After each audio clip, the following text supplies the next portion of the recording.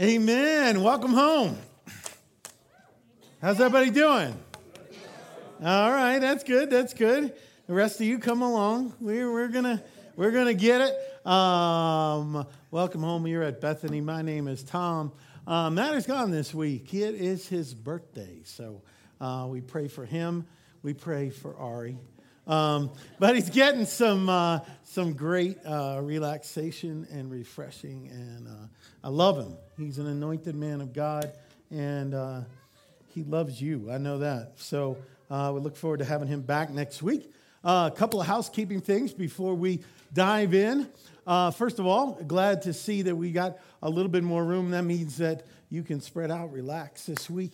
As the snow starts to fly and some of you start to enjoy the mountains around here, and then after CB opens up, it may work out for you to come join us on Sunday nights at 8 p.m. We do another service there.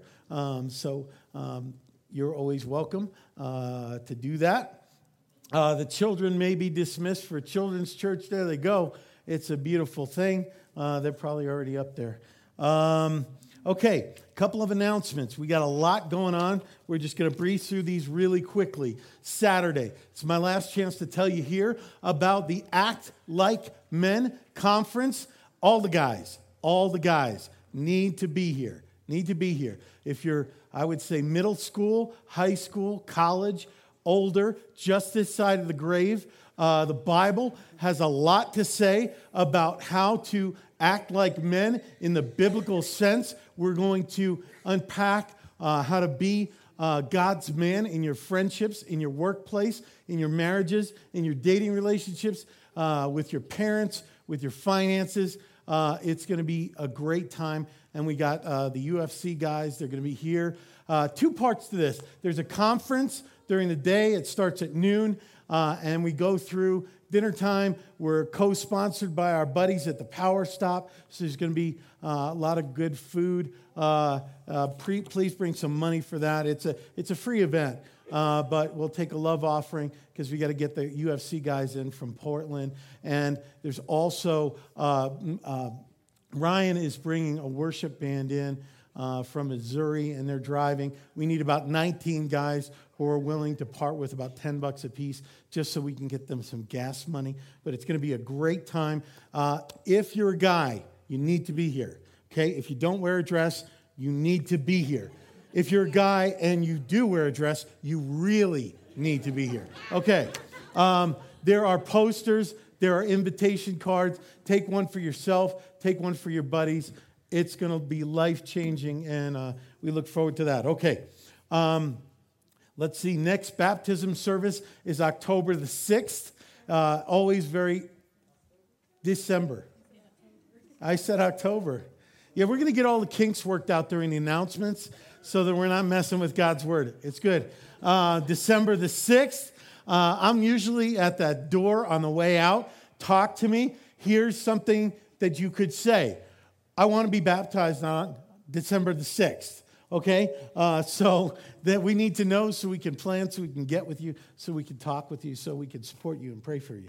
Don't miss that. We've got a lot of great things coming up. We're getting ready for Christmas. A couple of things related to that. We have a ladies' Christmas tea. We got a Christmas party. We got all kinds of great stuff going on. They're all written here. So take it home and mark that on your calendars. We look forward to having you. Acts chapter 6. Acts chapter 6. That's where we're going to be living this morning. This is the 23rd installment of our Acts series, and we're in chapter 6. Acts chronicles about 30 years in the early church. And some of you are thinking it's probably going to take us 30 years to get through this book. But God is doing some wonderful things in our midst as we do it. We're calling this message, It Takes a Church. It takes a church. Here's what we're going to do with this. I'll give you the end at the beginning, and then we'll unpack the scripture that's going to get there. I'll give you the end. If you're visiting this week, you've kind of stumbled into a family meeting. It'll give you a sense of what this whole following Jesus thing is all about and how he calls us to view and to do and to live church differently. What he had in mind, what we have in mind, and how those things are different. And what we're going to talk about is not being a consumer church, but being a gospel community. Okay? And so that's where we're going. If you're just joining us, if you're visiting, we want to view and do church differently. Okay? Because I'm convinced that in many places in the American church and probably beyond, the church has done a lot to keep people away from Jesus Christ rather than being that light and that salt and that gospel-centered community that is so attractive that people see us together, see us loving Jesus, loving each other, loving people far from Jesus, and they're attracted to that. And so that's what we want to do. The church, in the words of Ian Coffey, I love this. In the scripture, Jesus continues to refer to the church as his body, the body of Christ. When you see the church, you should see what Jesus is like. So Ian Coffey said, we are on a continual effort to look more like the bride of Christ and less like the bride of Frankenstein. So that's what we're going to try to do. We've got a lot to do, so we'll pray and we'll get right to work. How about that? Let's ask for God's help. Father, you are so good. Lord Jesus, you are our hope and our salvation. Holy Spirit, you are among us. Lord, we pray for your outpouring. Lord, we pray against the devil, his servants, their works and effects. We ask that we might be able to focus on you and your word. We ask that you open eyes and open hearts and open minds and reveal yourself, and that we might respond afresh and anew in deeper ways, that you might break down walls, that you might crumble preconceptions and anything that is different that we've been hanging on to than what you call us to, Lord. We're joyful as we get to be in your presence together, and we thank you for your word. I ask you to forgive me my sins, for they are many. And Lord, I ask that we would see Jesus and him only, and that you would do what only you can do in this time. Lord, make us the church that you had in mind, that you have in mind, that you're calling us to be. In Jesus' beautiful name we pray. Amen.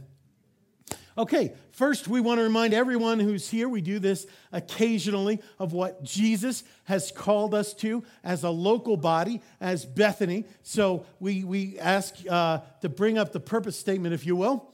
And we do this, we ask that we would say this together. So I'd ask you to sit up straight, clear your throats, and say this with me like you mean it. I'm worried about you. Ready? We're called to be a growing, relevant family of missionaries whose desire is to see Western and Gunnison know Jesus Christ. Now, it takes a church that is a huge calling, that is an enormous calling, to see every last person in the city, in the county, in our reach, at the college, know Jesus Christ. It's a huge calling. It's a tall order. And it takes a church to get that done. It's like Jesus coming up to you and handing you a rake and saying, I need you to pick up the leaves in the West Elk wilderness. Okay. And you might say, I can't do it. I can't do it by myself. He says, I never said anything about you doing it by yourself. I'm going with you. And you have the church. You have the church. So let's assume that you had 300 or so people who are interacting with you across the course of a month, right? Which is what we have, thank God. And what we do is we go out and we get gloves. We give everybody gloves. We give everybody a rake. We buy those big black lawn and leaf bags that are larger than our first apartment. And we give you like that fluorescent orange vest, right? So you don't get shot by a drunk hunter from Arkansas. Now, oh, come on. Anybody from Arkansas? Oh, bless you guys. Now, look, I'm not saying, but you're here, aren't you? Yeah, so there was a decision at some point, right? I'm not saying that everybody in Arkansas is a drunk, just the hunters. No, and we go out, right? So 300 strong, we're all equipped, right? We got the vision. And like of that 300, like 60 are raking. And like 240 are sitting around singing songs about raking leaves. You know? We're raking the leaves, sing with me, we're raking the leaves. All right, I'm trying.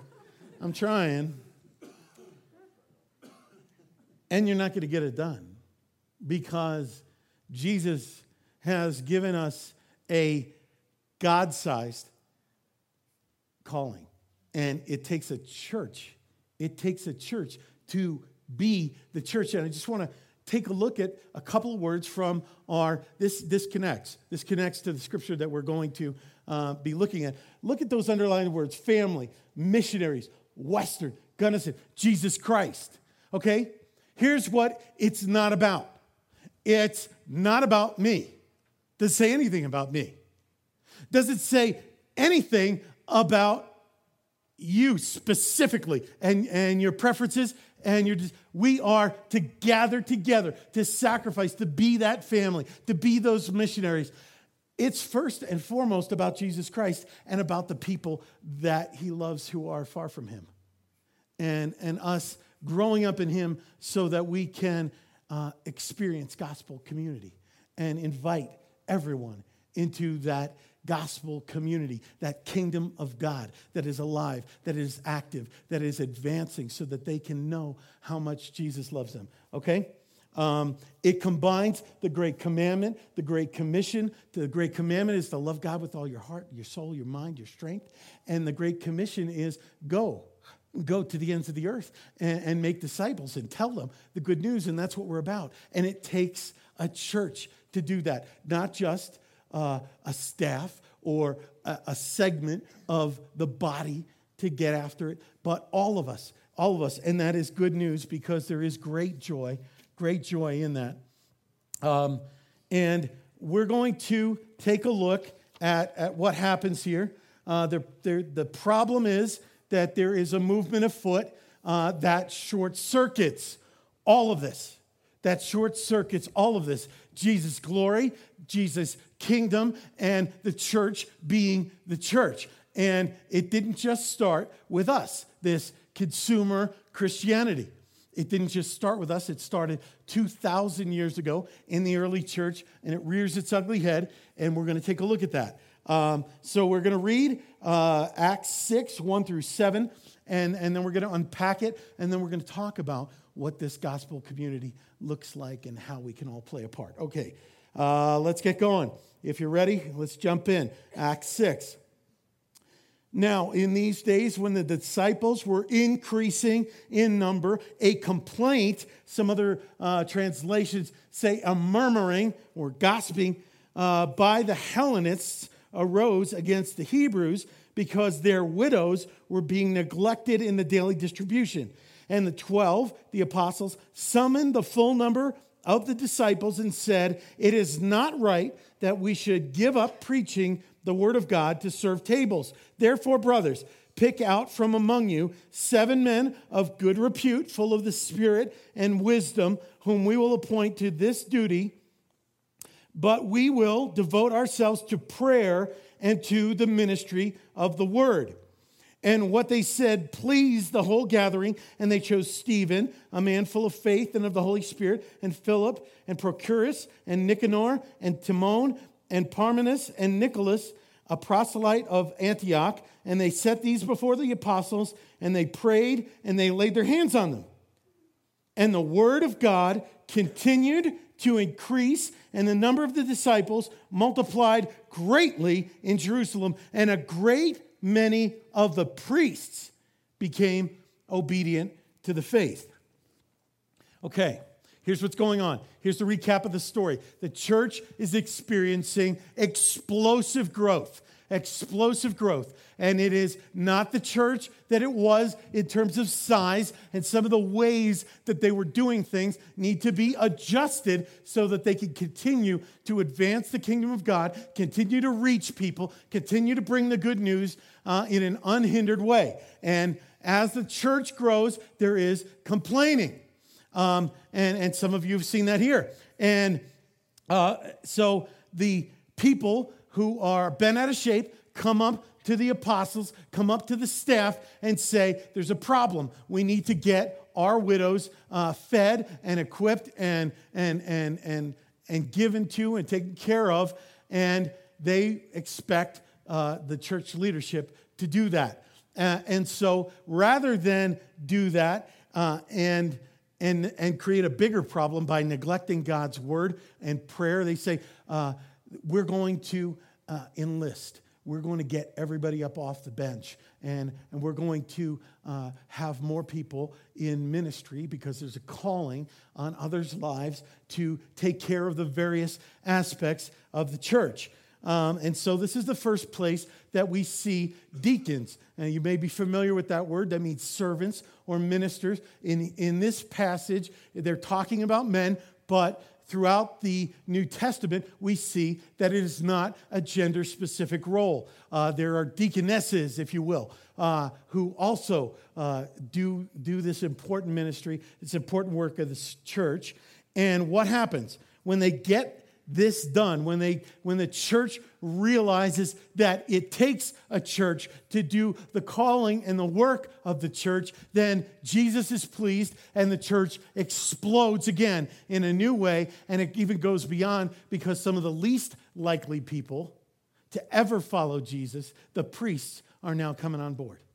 They're now seeing the light of the gospel, the truth of who he is and who he wants to be in their lives, and they're coming. And that's very exciting. 6:1, let's take a look. Let's unpack what's here. Now, in these days, when the disciples were increasing in number, okay, the church is exploding, and a complaint comes. There's complaining in the early church. It's the first mention of it. Aren't you glad we're done with that? Doesn't happen anymore. A complaint comes from the Hellenists. Now, who are the Hellenists? They are the Greek-speaking Jews, okay? They're the Greek-speaking Jews. They came probably from out of town. You remember when we talked about Pentecost? They're coming from all over the place. So these are the ones that are there, and they were complaining against the Hebrews, the Aramaic or Hebrew-speaking Jews, right? Because their widows were being neglected in the daily distribution. Okay, what's happening here? People are complaining because they're widows. This is very important. It is part of the work of the church to help those who are helpless. The widows did not have a husband anymore. And so in that time, it was a very vulnerable place to be. You needed support. You needed advocacy because you didn't have societal or legal help. And you needed food. You needed somebody to provide for you, and the church was doing that. So a very important thing, and they do that.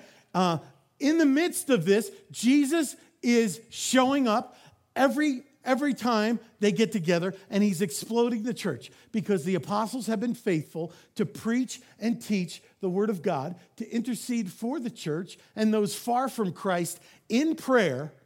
And here's what's happening. By the power and the glory of Jesus, people are being saved. Lots of them. Now, I don't know if you're familiar with what has happened at Bethany in the past couple of years, but God has given us a very clear vision of what he wants for us to love him, to love those who are far from him. And here's the good news. People are being saved. Lots of them. Okay, in 2009, probably about 35 people have made first-time commitments to Jesus Christ. By the end of the month, we'll have about 50 baptisms. Jesus is exploding the church, not because of for the glory of his servants, only for his glory. Okay, and there's complaining because things need to change. Things need to change, and we're going to move on and take a look at what's going on. Verse 2. And the 12 the apostles summoned the full number of the disciples, the whole church, and they said, it is not right that we should give up preaching the word of God to serve tables. Now, this doesn't merely mean being a waiter. Okay, if we think about Jesus turning over the tables in the temple, he was turning over the money changers. They were serving tables. They are equipping, they are giving out things, okay? This means we have a primary calling to pray for you, to pray for your protection, for your blessing, for the gospel to go forth, for people who are far from Jesus Christ, that he would open their eyes, open their minds, open their hearts, and reveal himself so they can know the new life that they can have in him, forgiven and free. That's our calling. And then to study the word of God and to unpack it for you, to share it with you, to teach it and preach it. And it's not that distributing needs to widows is a bad thing. It's not an unnoble thing. We will clean the bathrooms with our own toothbrushes if that's what it takes. It's not beneath us. It's an important job, but it's not our job. Okay? It's not that it's beneath us, but it takes a church to do the work of the church. And apparently, they were really upset about the widows of the Hellenists not being served. So this could be, they're talking about widows, but for us, it could be anything. It could be the preschoolers. It could be whatever our hot button is, our children, the high schoolers, the college students, the young adults, the married people, the older adults. Somebody's needs are not getting met, right?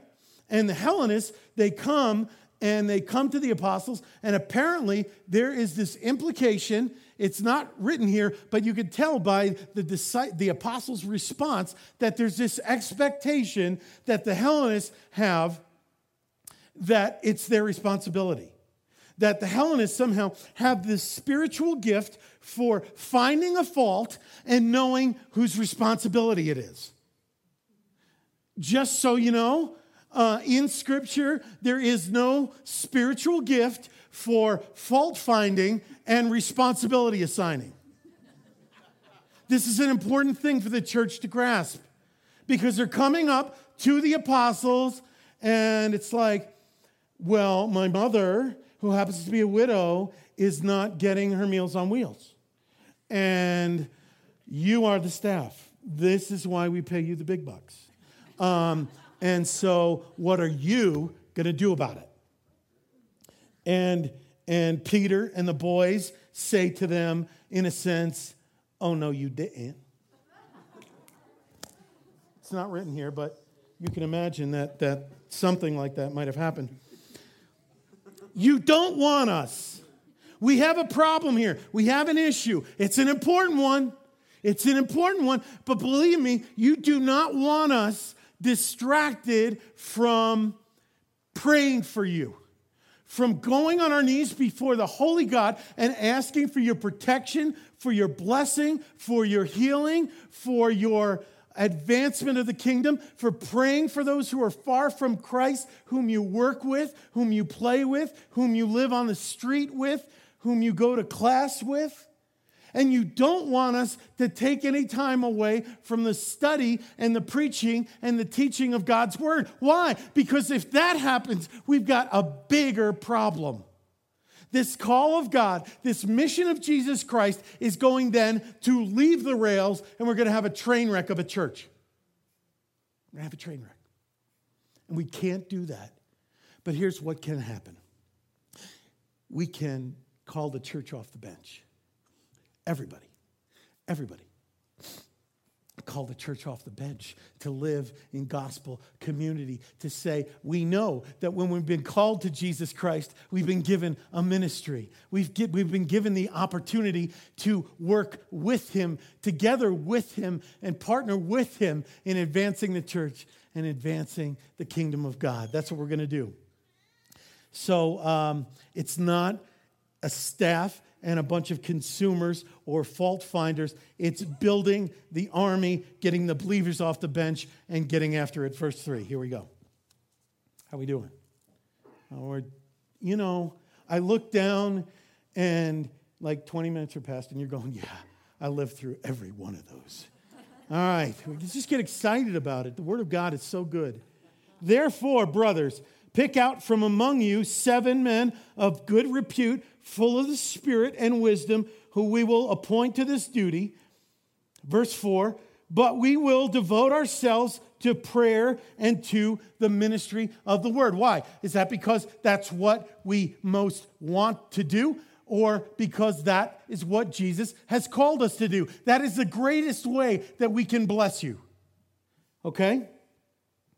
And what they said pleased the whole gathering. This particular church was into this, being the church.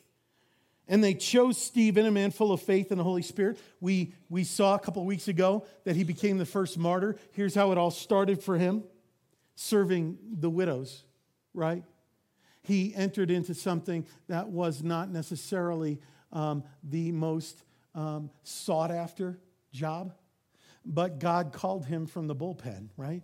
And he delivered a message to those who were far from God, and God used him mightily, and he was the first of the early church to be martyred, to give his physical life for not compromising the gospel. And he's going to be a stud in eternity when you see him. Meet Stephen. And the Holy Spirit and Philip and Prochorus and Nicanor and Timon and Parmenas and Nicholas, a proselyte of Antioch. I think Matt chose to go on vacation this week because there was a passage with a lot of these weird names, and he didn't want to have to read them for you. It's not scriptural, but I do think it's true. These they set before the apostles, and they prayed, and they laid their hands on them. They prayed, and they laid their hands on them. Why? I mean, what's going on here? They're going to be like giving meals and clothing and support to widows, and yet they pray and lay their hands on them as if this is some kind of huge anointed ministry. Because it is. Because it is. Anything that you do, that you are called upon by God to do, to serve the church, to advance the kingdom, to reach people who are far from Jesus Christ, however lowly, however exalted, is an anointed, important ministry. And Jesus can turn it into something absolutely glorious.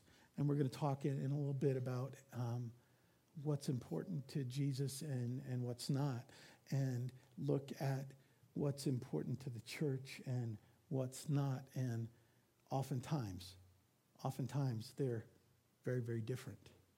Very, very different. So they saw each ministry as being holy and anointed. And what's the result? It's mind-blowing.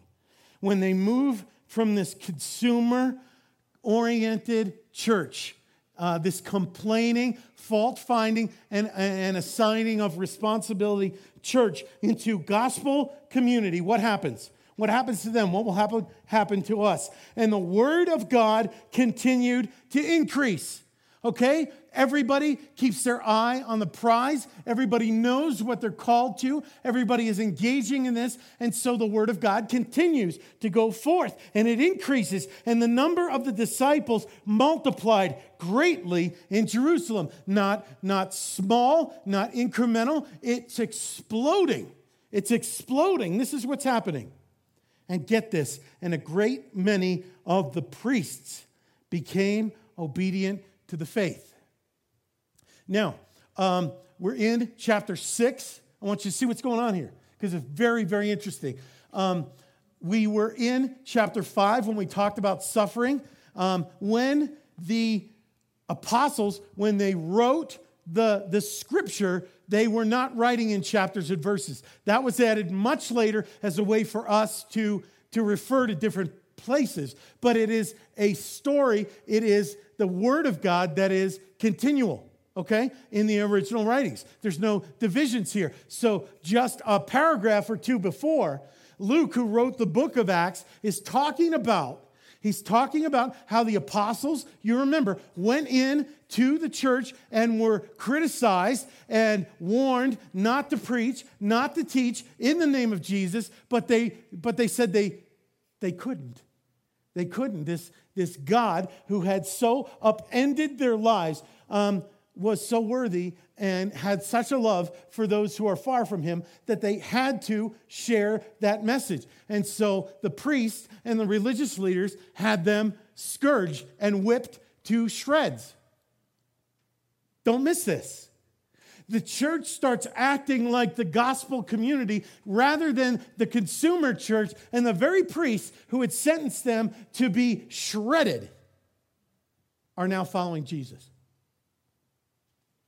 They spend time with these people who have such an incredible, authentic love of Jesus Christ and such an authentic and real, no-holds-barred love for each other and love for those who are their enemies and those who are treating them like enemies. They don't see it as such. They see them as captives, right? And they love those people. And they can't deny what's going on. And the very unlikeliest of people are now following Jesus Christ. And I ask you, who in your life is the least likely of people to see the truth of Jesus Christ, to receive it, and to follow him? Who is that? Because here's Jesus' plan. That as his word continues to go forth, that as his church starts to look like the gospel community that he calls us to be, he pours out his Spirit, the word advances, and the people least likely to follow come to faith, come to new life in him, are saved. Lots of them. Lots of them. And it's here so that we can learn it, so that we can do it, so that we can unleash his power and see it happen again. Who are those people? When the church lives as the gospel community, this kind of thing happens. This kind of thing happens. So the choice before us, as we look at the scripture, as we respond to the calling of our purpose that takes the church, we have a choice to be what many are. And I'm not throwing rocks at them, but I'm wanting us to look in the mirror and not be the consumer church, but to be the gospel community. Now, the consumer church, I understand it, because in our society, in our world, we are a consumer society, right? You get your iPhone and you get the apps that you want. You configure it to your own personal needs, your own personal desires. You go up to Starbucks, and I've seen you. I want the venti maki latte macchiato with extra hot, room for cream, light foam, no soy, and 2 1/3 sweet and lows. And then like somebody sees you later that morning and you're all down and depressed and they go, "What's wrong?" "I asked for 2 1/3 sweet and lows. I got 2 1/2. Man, the world is unjust. The consumer church sees church as Mario's. And I pick on Mario's because, Mark and Karen are my buddies, and they're followers of Jesus. And but you could pick any place, right? And you go in there and you're hungry and you have certain expectations, right? And you go up and you want your favorite booth. And then you want, like, your waitress or waiter or bus person to come quickly and bring you that Diet Dr. Pepper because they don't have Diet Coke, which is a big, big flaw. And to keep that glass full, baby. And you want to order just what you want. And it gets brought to you, and it better be right. Because if it's not, you're going to complain. And if it's not, you might not tip. And if they don't check off this list, you want to go to the place, you're going to get the best product for the best price that's going to cost you the least and the best service. And if you don't get it, you have choices. You can just blow them off and go to Pisons, right? You'll show them. I'm going to go to a place that's going to get it right for me. The consumer church sees church as Mario's. How come when we go to the nursery, you don't have this big winding slide that shoots my kid out into my arms? How come there's no cup holder there for my Starbucks or my coffee here? I want those donuts warm. How come only chocolate and glazed? Doesn't matter, I like strawberry. Sometimes it's more important than that, you know? You're not playing the songs I want. Music ain't rocking enough. It's too rocking. You move my chair.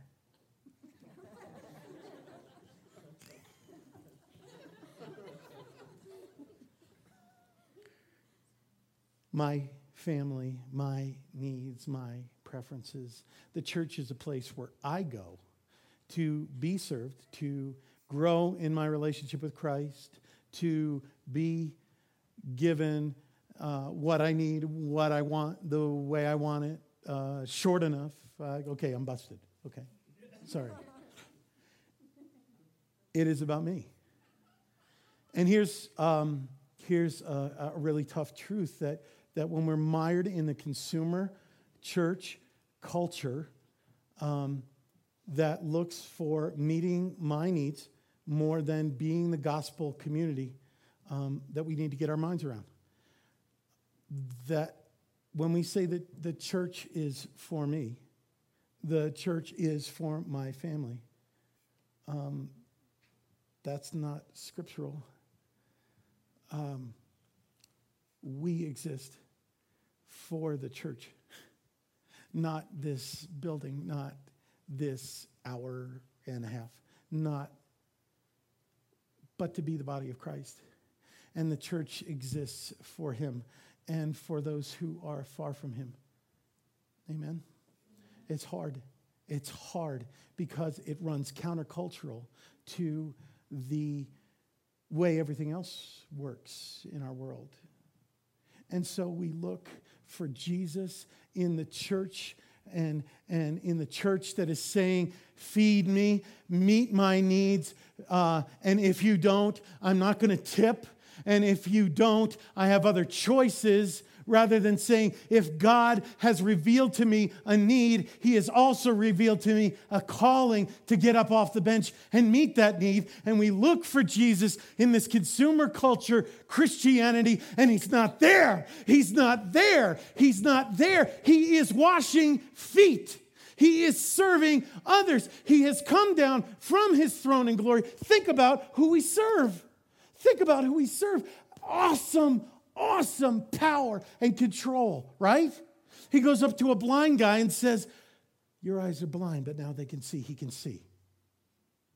He goes with fishermen, with sailors. He's asleep in the boat, and the winds and the waves are crashing, and they think they're going to die. And he gets up, and he says, peace, be still. And whoosh, he goes back to sleep, and they're saying, who is this guy? Who is this guy? There's a hillside full of thousands and thousands and thousands of people, and he takes a little boy and his Lunchable, okay? And he feeds them all. And there are baskets and baskets left over. This is the power, okay? He walks in where evil is prevalent in people and around people, and the demons are starting to say, oh, Jesus, did you come here to punish us? They're not saying there's a fight that's about to happen. They're saying we're about to get our butts whipped because the king just showed up. Who is this guy? Okay, all of that. And what does he do? As the time comes for him to willingly sacrifice his life, he calls his friends around. And he puts a towel around his waist, and he fills a bowl with water, and he kneels. Do you get that?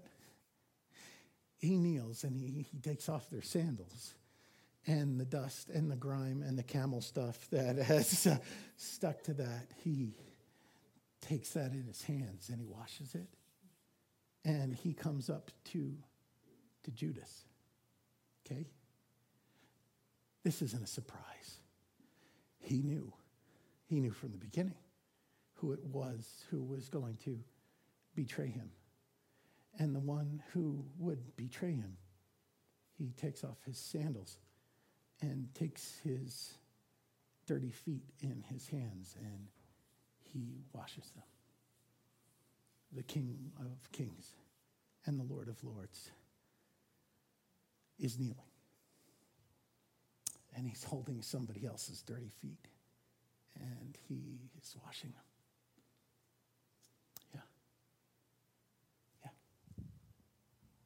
And there's a consumer church out there that says, my feet are dirty. What you going to do about it? Matthew 20:25. But Jesus called to them and said, you know how the rulers of the Gentiles lord it over them. He's saying this is how the world works. It's how the world works. And the great ones exercise authority over them. They're into using their power for themselves and their control and their money. And it shall not be so among you. It will not be like that in my church. But whoever among you would be great must be your servant, and whoever would be first among you, you must be your slave. Even as the Son of Man, even as I came, not to be served, but to serve, and to give his life as a ransom for many. Do you see the disconnect? We serve a God who has come to serve, who has come to do the lowliest of tasks, up to cleaning the toilets of our souls on the cross in our place for our sins. And we who follow him are prone to say, what about my needs?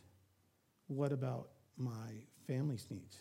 What about my preferences? And the body of Christ doesn't look like the bride of Christ. It looks like the bride of Frankenstein. And what we have done here is try to, through Jesus Christ, have a place where the unchurched and the de-churched. What de-churched means is those of you who were grown up in the church or tried church and experienced something in that looked so radically different than what Christ said that you pitched it all. What we desperately want is to embody what Jesus called us to be that gospel community, that we do life together, we do love together, we celebrate him together. If anyone is burdened, we take that upon ourselves and use everything we have and everything we are to heal and equip and bless them.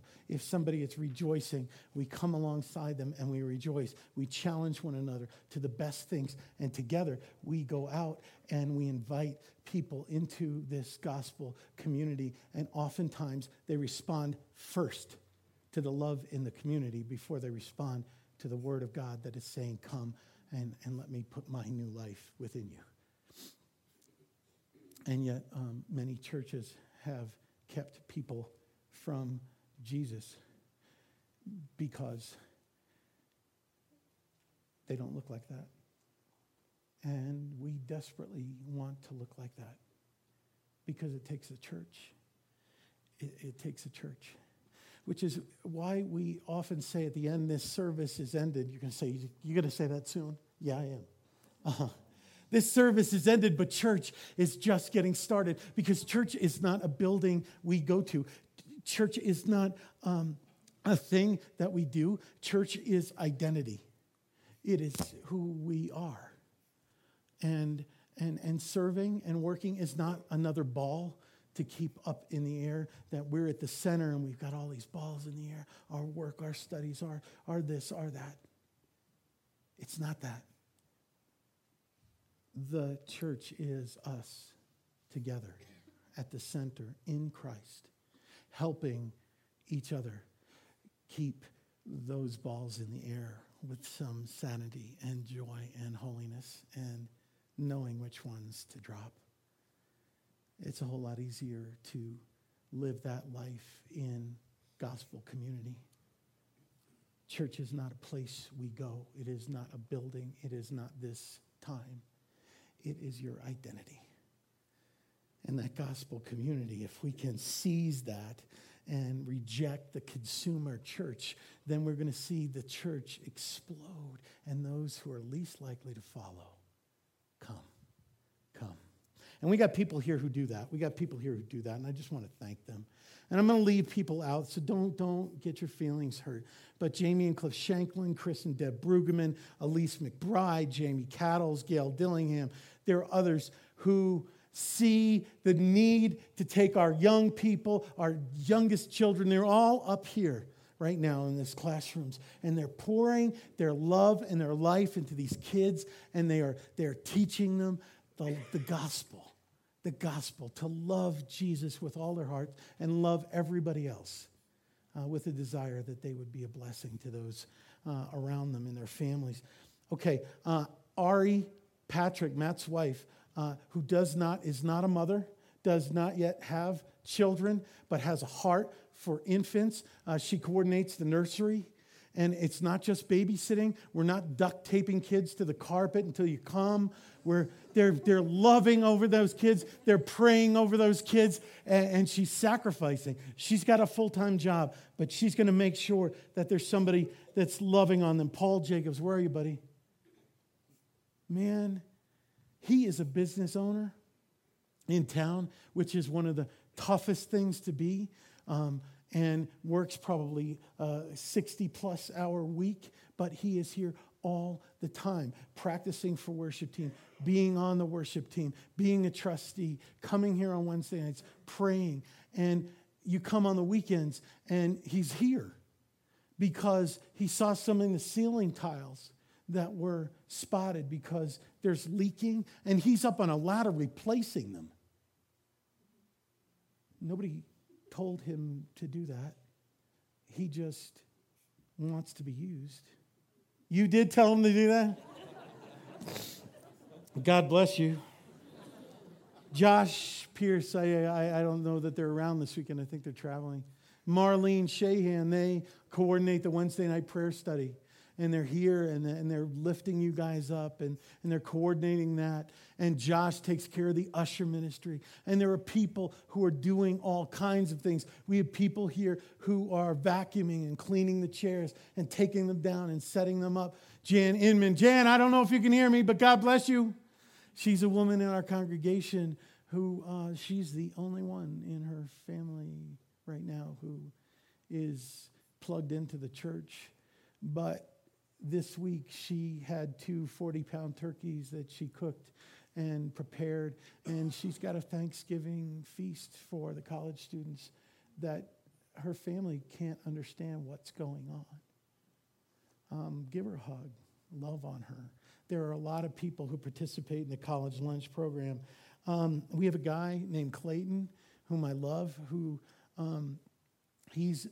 you don't see him here. He's coming to the 8 o'clock service at night. You know why he's not at the 10? Because he's downstairs in the big classroom on his knees during this service, praying for you, praying for me.